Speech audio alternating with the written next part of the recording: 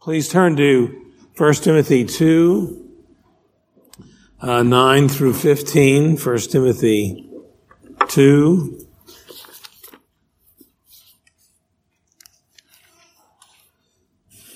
The conclusion of this chapter.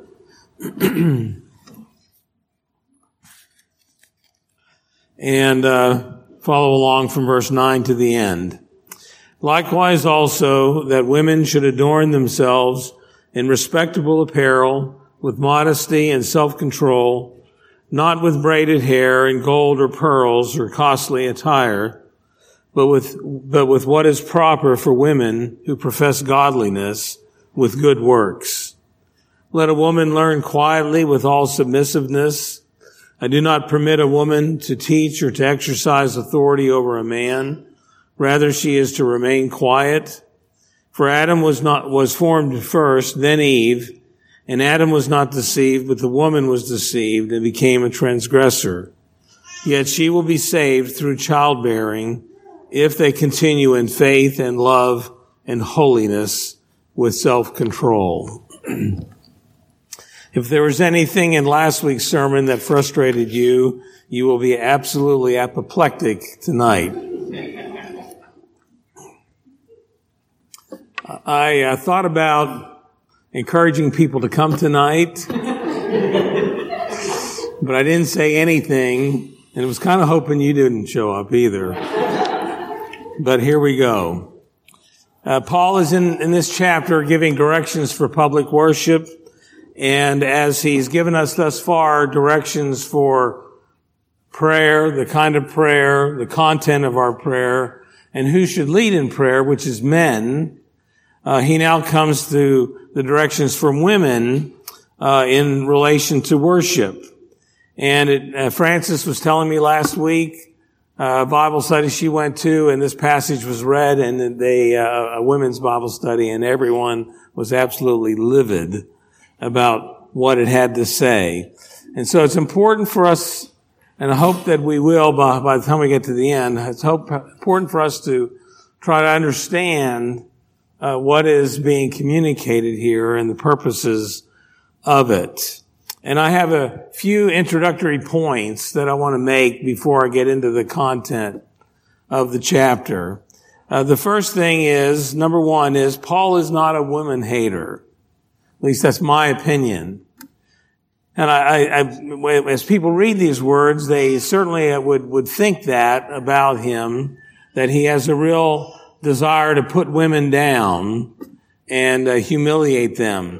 And a couple of reasons why I don't think Paul is a woman hater is, on the one hand, he had a very deep concern for the care of women in Ephesians chapter 5. Go ahead and turn there in his instructions for husbands, Ephesians 5:25. He says, after telling women to submit to their husbands, he says, "Husbands, love your wives as Christ loved the church and gave himself up for her, that he might sanctify her, having cleansed her by the washing of water with the word, so that he might present the church to himself in splendor, without spot or wrinkle or any such thing, that she might be holy and without blemish. In the same way, husbands should love their wives as their own bodies. He who loves his wife loves himself. For no one ever hated his own flesh, but nourishes and cherishes it, just as Christ does the church, because we are members of his body." And Peter has a companion passage. I won't have you turn there. In 1 Peter 3, he says, "Likewise, husbands, live with your wives in an understanding way, showing honor to the woman as the weaker vessel, since they are heirs with you of the grace of life, so that your prayers may not be hindered." Husbands are supposed to love their wives. They are supposed to cherish them. They are supposed to nourish them. You may not like the weaker vessel point, but nevertheless, a husband is supposed to care for his wife and recognize that she's an equal heir with him of the grace of life. So Paul has a great concern for women to be cared for. Another section, if you want to turn to the book of Acts, there's several passages I want to take you to. Women were an important part of Paul's life and ministry.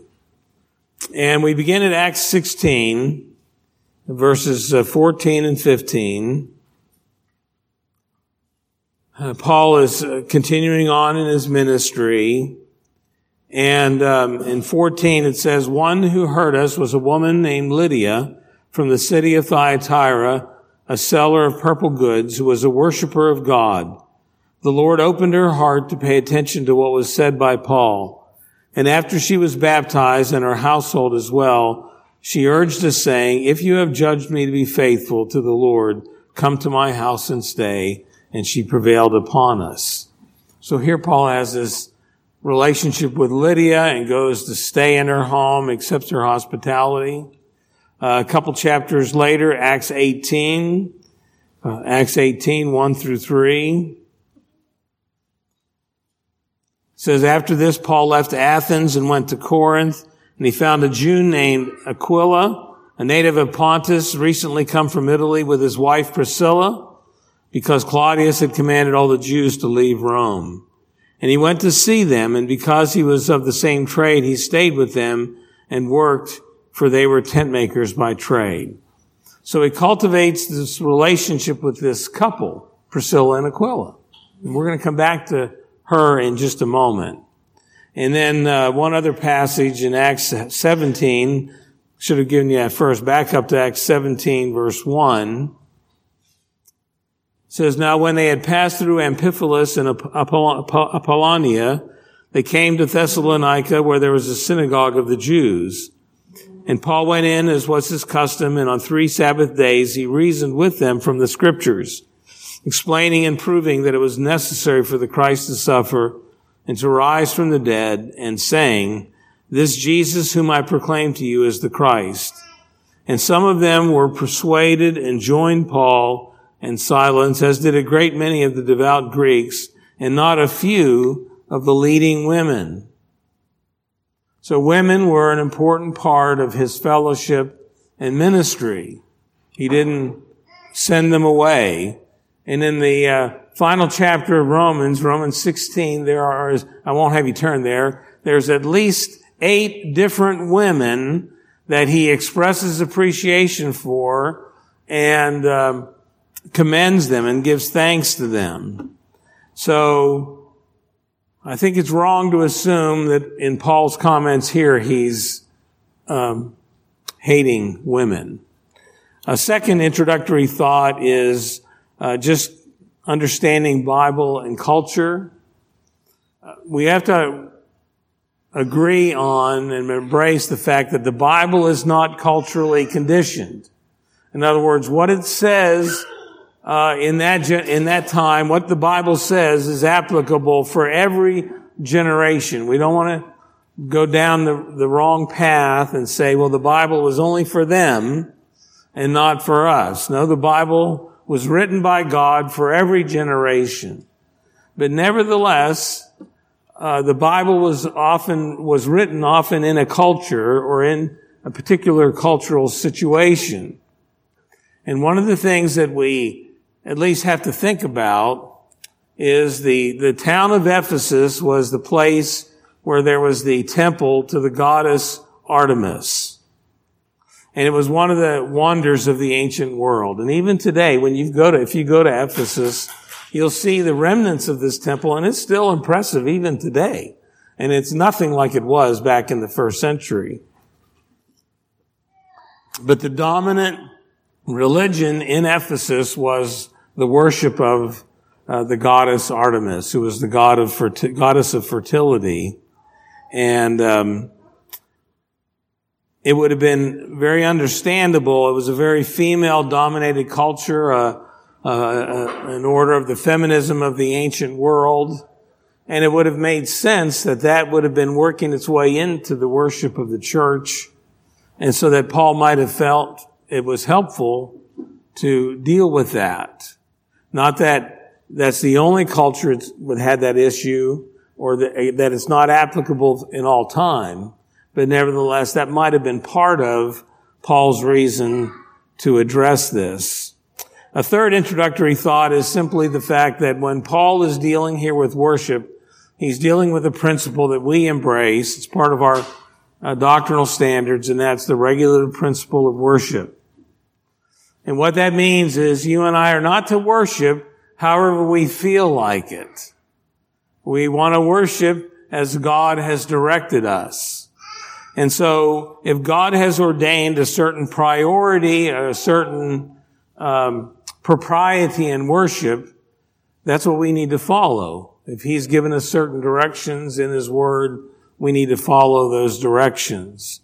And so it's not putting down any particular person or any particular group to have a certain order if God has ordained that order should take place, be it in the society or the church or community. I don't think this passage is directly applicable necessarily to Sunday school, Bible studies, or personal interaction. I think there may be principles here we can reflect on, but if you're still in Acts, if you haven't left Acts, turn to Acts 18:24. We've looked at Priscilla and Aquila before. It brings up a new person. So Acts 18:24, now a Jew named Apollos, a native of Alexandria, came to Ephesus. He was an eloquent man, competent in the scriptures.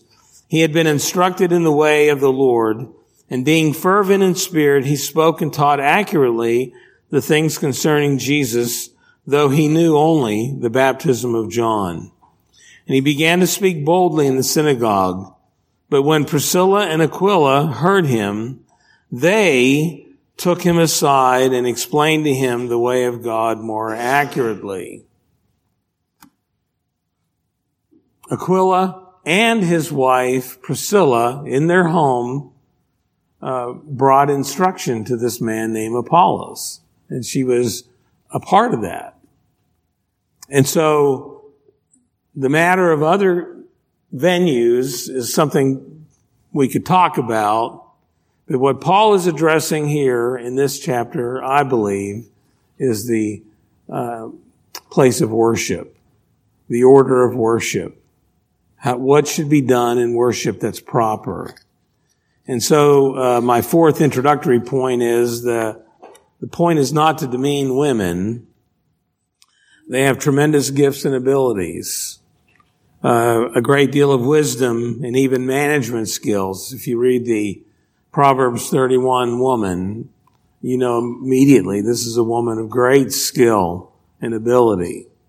And even though in the order in the family that God has ordained is the husband is the head of the house and the wife following in that order of authority, a wise husband always pays attention to his wife.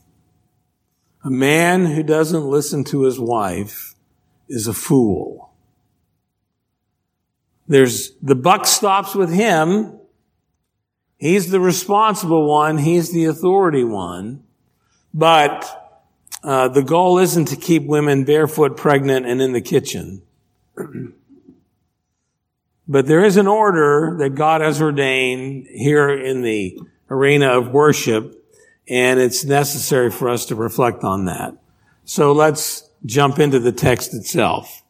So having made clear that prayers in worship, what kind of prayers and how often they should be offered, and that men are the ones to lead those prayers, he now proceeds in the second half of the chapter to give direction to women in relation to worship. Men are supposed to prepare to lead worship. Women are supposed to prepare to participate in worship.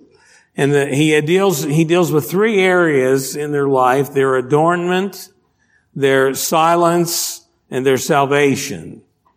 So the first area is their adornment, and he speaks of it both positively, negatively, and positively again. So he says here, likewise also, women should adorn themselves in respectable apparel with modesty and self-control.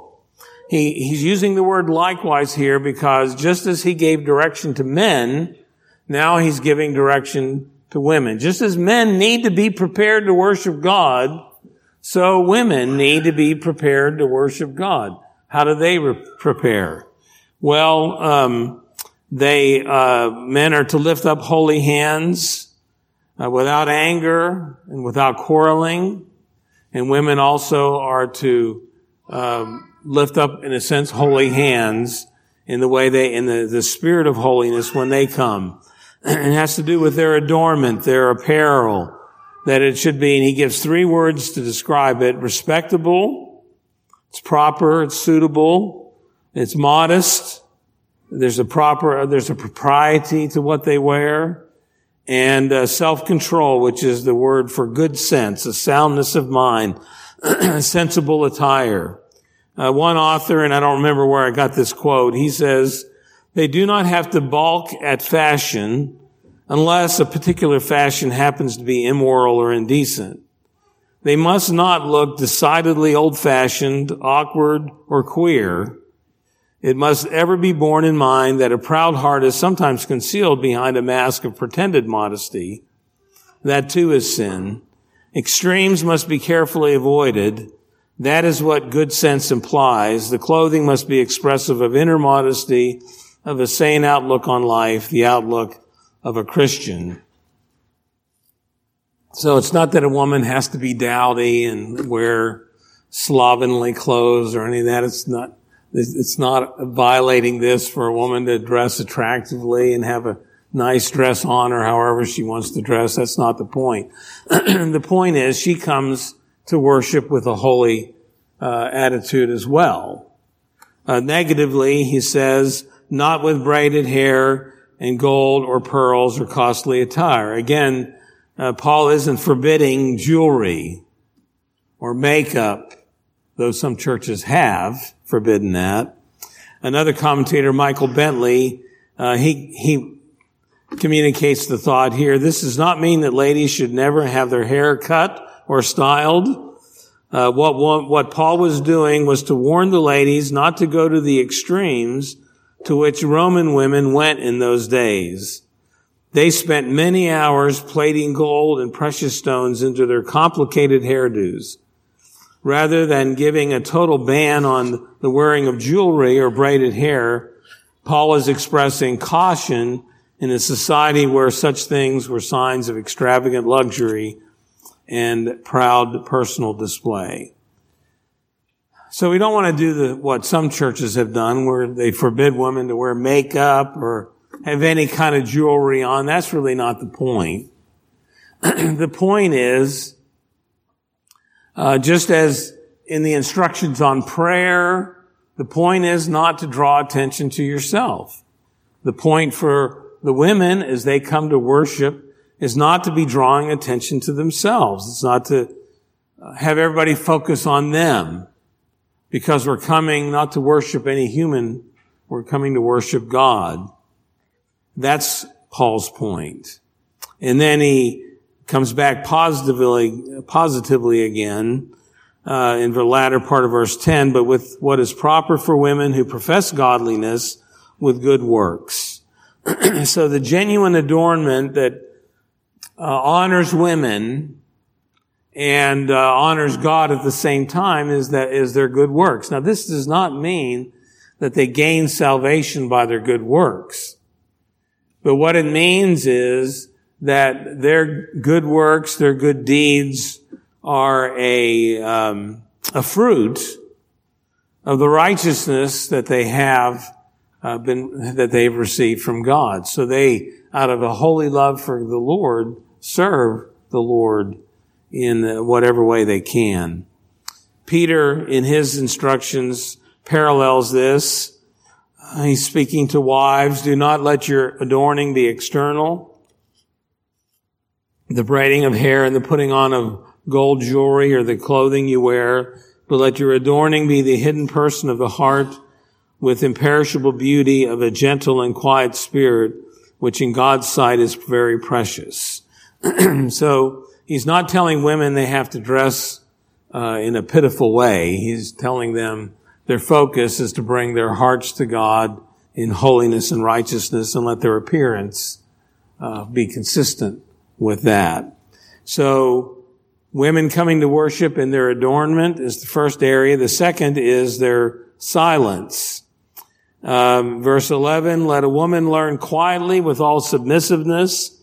I do not permit a woman to teach or to exercise authority over a man. Rather, she is to remain quiet. So the first thing he mentions quietly, but in that end of that first verse 11, he brings up the word submissive. Submission is not a dirty word, though in our society we often think that.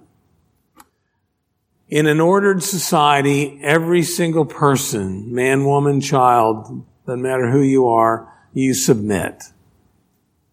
We all submit to the authorities. Wives submit to their husbands. Children submit to their parents. We submit to the leadership of the church. We all have to learn submission. And the reason we know that submission is not a dirty word is because it epitomizes our Lord and Savior Jesus Christ. Because you remember he said, I have come down from heaven not to do my own will, but to do the will of him who sent me. And this is the will of him who sent me, that everyone who believes in the name of the Son of God will have everlasting life, and I will raise them up at the last day. For this is the will of him who sent me, that I should lose none of those that he had given me, but raise them up at the last day. Christ submitted to the will of the Father. And if it's not demeaning for the Son of God to submit to the will of the Father, then it's not demeaning for you and I to submit to God and his direction in our lives. We do those things because God directs us and directs that that's what should be best for us. He directs that a woman should not teach or exercise authority. Again, he's not saying that women don't have brains or can't put two consistent thoughts together. The women have great wisdom. And it's not that women are never to teach. In fact, there's going to be direction given in these pastoral epistles on circumstances where women should be teaching. But the point is coming to worship. Who should lead in worship? He's also not saying that women are not equal members of the church. In Galatians 3:28, Paul says, there is neither Jew nor Greek, neither slave nor free, neither male or female, for you are all one in Christ. So the question here is not a woman's ability, it's what is proper according to God's direction in worship. And it's that men should lead and women should follow. That's God's ordained order, and there's nothing indecent or demeaning about that if it's God's direction. It's not belittling to women, it's not belittling to teenagers, it's not belittling to children to say you need to be quiet and listen. To worship God under the direction of someone else. It's not a humiliation, it's really an honor to please God. He goes on in this section regarding their silence to give us a reason for it, and that's verses 13 and 14. For Adam was formed first, then Eve, and Adam was not deceived, but the woman was deceived and became a transgressor. So there are two reasons why he directs women to be silent in worship. The first is the order of creation. It's the order that God has placed into society.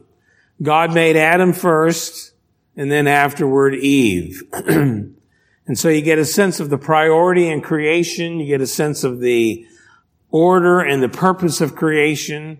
Adam was created first to rule over all God's creation on his behalf. And then Eve was created to be a helpmeet for Adam. And neither is complete without the other, but in the sense of order, Adam created first, and then Eve. Let me have you turn to 1 Corinthians 11, 7 to 11.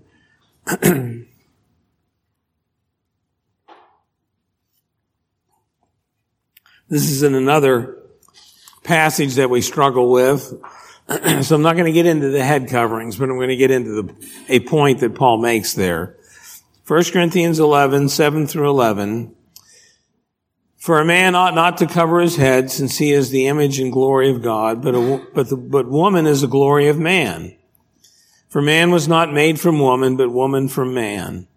Neither was man created for woman, but woman for man. That is why a wife ought to have a symbol of authority on her head, because of the angels. Nevertheless, in the Lord, woman is not independent of man, nor man of woman. So it has nothing to do with her dignity or her value. It has completely to do with the order God has established for her worship. But the second reason, if you didn't like that, you're going to hate this. The second reason is because of the fall. People find this very odious because the woman was deceived. Adam was not deceived, but the woman was deceived, and she became the transgressor. It makes women sound stupid. Well, Adam wasn't deceived, but the woman, she was deceived, and makes her sound like she's particularly foolish. But what are we to understand from this? Now, it is true that Eve was deceived. And that has to be a truth that is the revelation of God, because it's not intuitive when you read Genesis chapter 3. You read Genesis 3, and you don't see her hung out like that. So this has to be God's presentation of it through Paul. And she was deceived, and she became the leader, and Adam the follower. And so there is a warning and an indictment of her. The serpent found a vulnerability in the woman that he exploited to draw Adam and Eve into sin. But while it is an indictment of her, to me, it's a greater indictment of her husband. And maybe we don't pay attention to that, but we ought to pay attention to that, because he was there the whole time. He was standing beside his wife the entire time the serpent was talking. And he said nothing. Now, there are indicators in the text in Genesis, and I'm not going to have you turn there. There's indicators in the text that tell us this. But listen to Genesis 3:6. So when the woman saw that the tree was good for food, and that it was a delight to the eyes, and that the tree was desired to make one wise, she took of its fruit and ate, and she also gave some to her husband who was with her, and he ate. So while the serpent found this vulnerability in Eve and she was deceived, Adam was standing there letting it all happen. And he should have stepped in to protect his wife and told that serpent to go you know where. And he should have taken the lead. He was the responsible one. But he didn't. He said nothing. And so while in one sense there is a woman to warning, I suppose you might say, that it's not improper for her to submit because her mother Eve was deceived. It's really also a challenge to men. You need to lead. you need to step forward. You need to be the protector of your wife.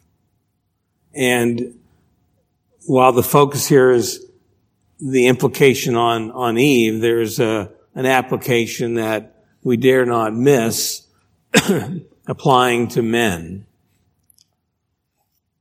But the order of God in worship is that men lead the worship, lead in prayer, and women follow.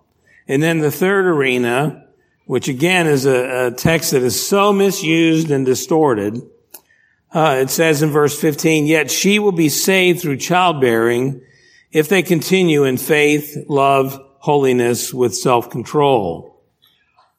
So she will be saved through childbirth. There's a couple different articles. One was referred to me by a fellow by the name of Johannes Wesleyanus, and another one that I read earlier, by Joel McDurmon. And you can Google it if you want, Joel McDurmon childbirth, and it'll bring up the article if you want to get into it. And I found him and his conclusion really very, very helpful to it. One of the interpretations of this verse, there's three interpretations I want to talk about. The third is the one I'm going to tell you is right. But the first one is that by means of bearing children, that a woman will be rescued from everlasting damnation and merit everlasting glory. Now, there's probably not anybody who believes basically this point who would say it just exactly that way. If they believe in justification by faith, they couldn't say that a woman would merit eternal life by bearing children. But there are groups that do advocate that the means or the mark of her salvation is bearing children. And I wasn't really totally familiar with this particular philosophy. Joel McDurmon kind of goes into it a little bit more, that apparently in some arenas of the Christian or homeschool movement, Bill Gothard Vision Forum is a view that goes by the name of quiverful or open womb. And what they take this verse to mean is that the woman's primary created purpose is to deliver unlimited children. Now, we've been familiar with the Catholic philosophy of, having as many children as you can. When I got to seminary and among a lot of Dutch families who had 8 to 10 children, it was kind of their philosophy to have a lot of kids. We teasingly called it Dutch evangelism. It was one way to grow a church, is to have a lot of kids and fill it up. Now, having children is a wonderful blessing, and it's a wonderful gift, and it's a wonderful honor that God has given to women. But this philosophy is that a mark or a means of her redemption is through bearing children, and any thought really is she's unlimited children regardless of her health, the health of her family, or the health of the children. And there are obviously different versions of this, some more moderate, some extremely shrill. Some would say any version of family planning is equal to abortion. It puts a huge burden on women. And it makes their sole identity in their giving birth to children. What about the single women? What about women who aren't able to have children? Where is their identity?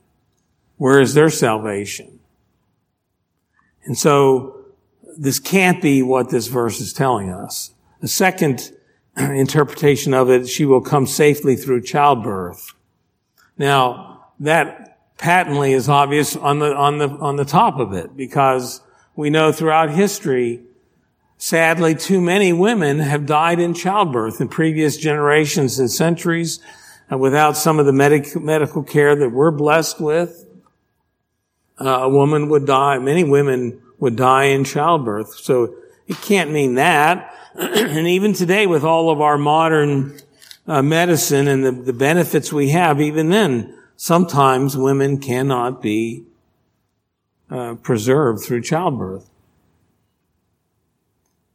So the third interpretation is something that Joel and that other fellow represents, Johannes Wesleyanus, draw attention to, is that in this verse there's an article that most of our translations don't include. It's in the Greek, but most of our translations don't include it.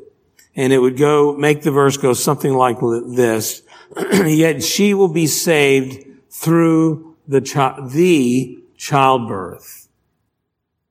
Now, there are commentators who poo-poo that, but the idea is there is a specific childbirth through whom she will be saved. Obviously, being a mother is a wonderful honor, wonderful privilege, but there's another thought, perhaps, that there's another thought being driven at here. And I'm just going to read you several sentences of Joel's paper. He writes, to what specific childbearing is this referring? It is the promised childbirth of the Messiah. Paul is affirming a spiritual and theological promise, now a reality, through which women and men are saved over against pagan ideas in Ephesus or any age. Artemis was a goddess of fertility and a protector of women in childbirth. It only makes sense that the ultimate correction of all false views is to return to the Word of God and to the very Christ who is the Savior of all. Being saved through the childbirth is referring to the coming of Christ and our relationship to Him. Motherhood is a blessing, but it is not a means of salvation, and it is not even a necessary fruit of salvation. Your primary role as a woman is first and foremost to find your rest in Christ and to have a relationship with Him. The fruit of that relationship are listed in the fruit of the Spirit in Galatians 5:22-23. Childbearing is not listed among them. A woman, though she might chafe perhaps at some of the rules for worship, still enjoys the great blessing of redemption through Christ. And it's in no way minimizing the wonderful joys and blessings of motherhood and having children. Our ultimate hope is only in Christ. So her submission isn't a demeaning or a taking away of that hope. And the verse ends with that there's a spiritual fruit desired by her, just like of the men. The men are to offer a prayer without anger, without arguing. The woman is to be saved through the child book if she continues in faith, love, holiness with self-control. Both men and women are to pursue godliness. They're both to pursue holy hearts. They're both to pursue self-control.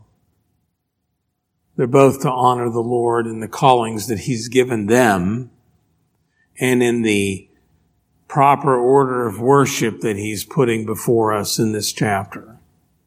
It's not a demeaning to any of us to do as God has laid out. And all of us need to embrace the plan that God has for us. Men truly leading like they're supposed to, and women responding to that in faith, love, and self-control. So God has a plan for our worship as well as for all of our lives and the order of all of our lives. And it's God's calling for you and I to come and embrace that calling with faith and hope. Amen. Let us pray. Father in heaven, we thank you for your word, and even though it gives us portions that are challenging and difficult to understand and we wrestle with, we know that you have done all things well, and you have ordered our lives and our world and our worship and our church according to your glorious wisdom. And we pray, O Lord, that you will give us hearts that are willing to follow you, knowing that the path that you have laid for us is best. And that through walking that path, we will honor you. Help us to do that, we pray in Jesus' name. Amen.